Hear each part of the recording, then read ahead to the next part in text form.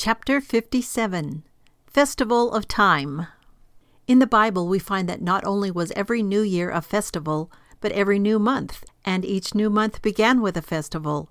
Rosh Chodesh, Numbers 10:10, 28:11-15.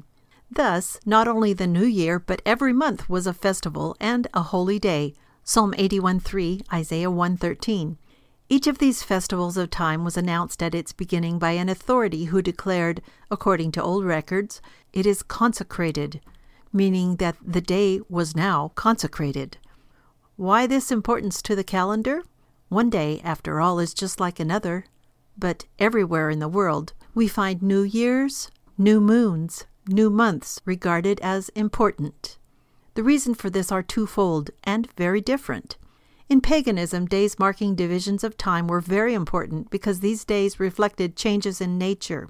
Pagan religions were forms of nature worship, and therefore such days as the winter solstice and summer solstice were very important because they marked changes in time, changes in the day and sun.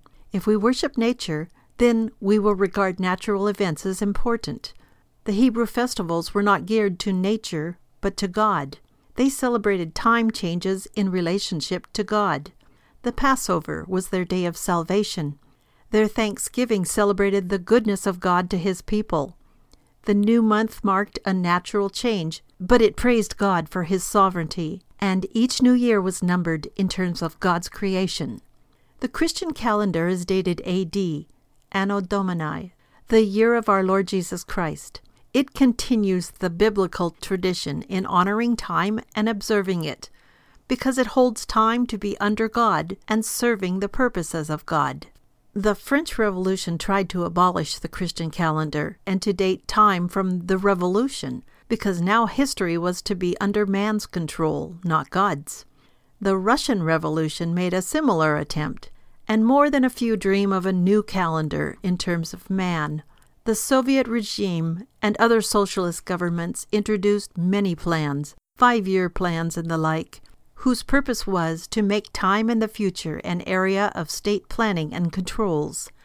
The results of all such planning have been wretched failures.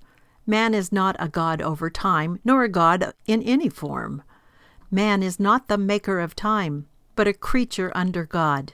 The Christian can therefore celebrate festivals of time, the new year, the coming of winter, summer, spring, or fall, and enjoy the new moon or the new week, because he has the confidence that time is governed by God. The future is not in the hands of the planners, but in the hands of God, and each new day, month, and year only serve to unfold God's purpose and to frustrate the ambitions of ungodly men. Time works against the ungodly, against all builders of modern towers of Babel, because time is totally governed by its creator, God. God, having made time, time can only serve God.